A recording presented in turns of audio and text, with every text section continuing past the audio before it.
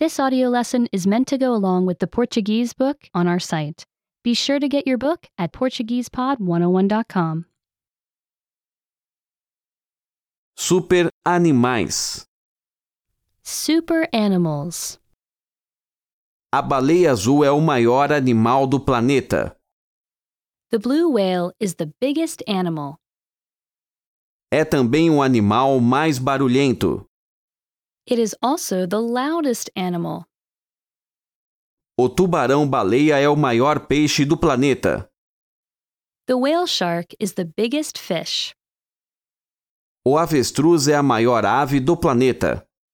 The ostrich is the biggest bird. O beija-flor-abelha é a menor ave do planeta. The bee hummingbird is the smallest bird. A girafa é o animal mais alto do planeta. The giraffe is the tallest animal. O falcão é o animal mais rápido do planeta. The falcon is the fastest animal.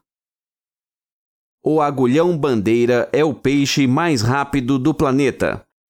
The sailfish is the fastest fish. A tartaruga gigante é o animal que tem a maior expectativa de vida. A big land turtle has the longest life. A efemérida é o animal que tem a menor expectativa de vida. The mayfly has the shortest life. A jaritataca é muito fedida. The skunk smells very bad. Mas alguns animais são ainda mais fedidos. But some animals smell even worse.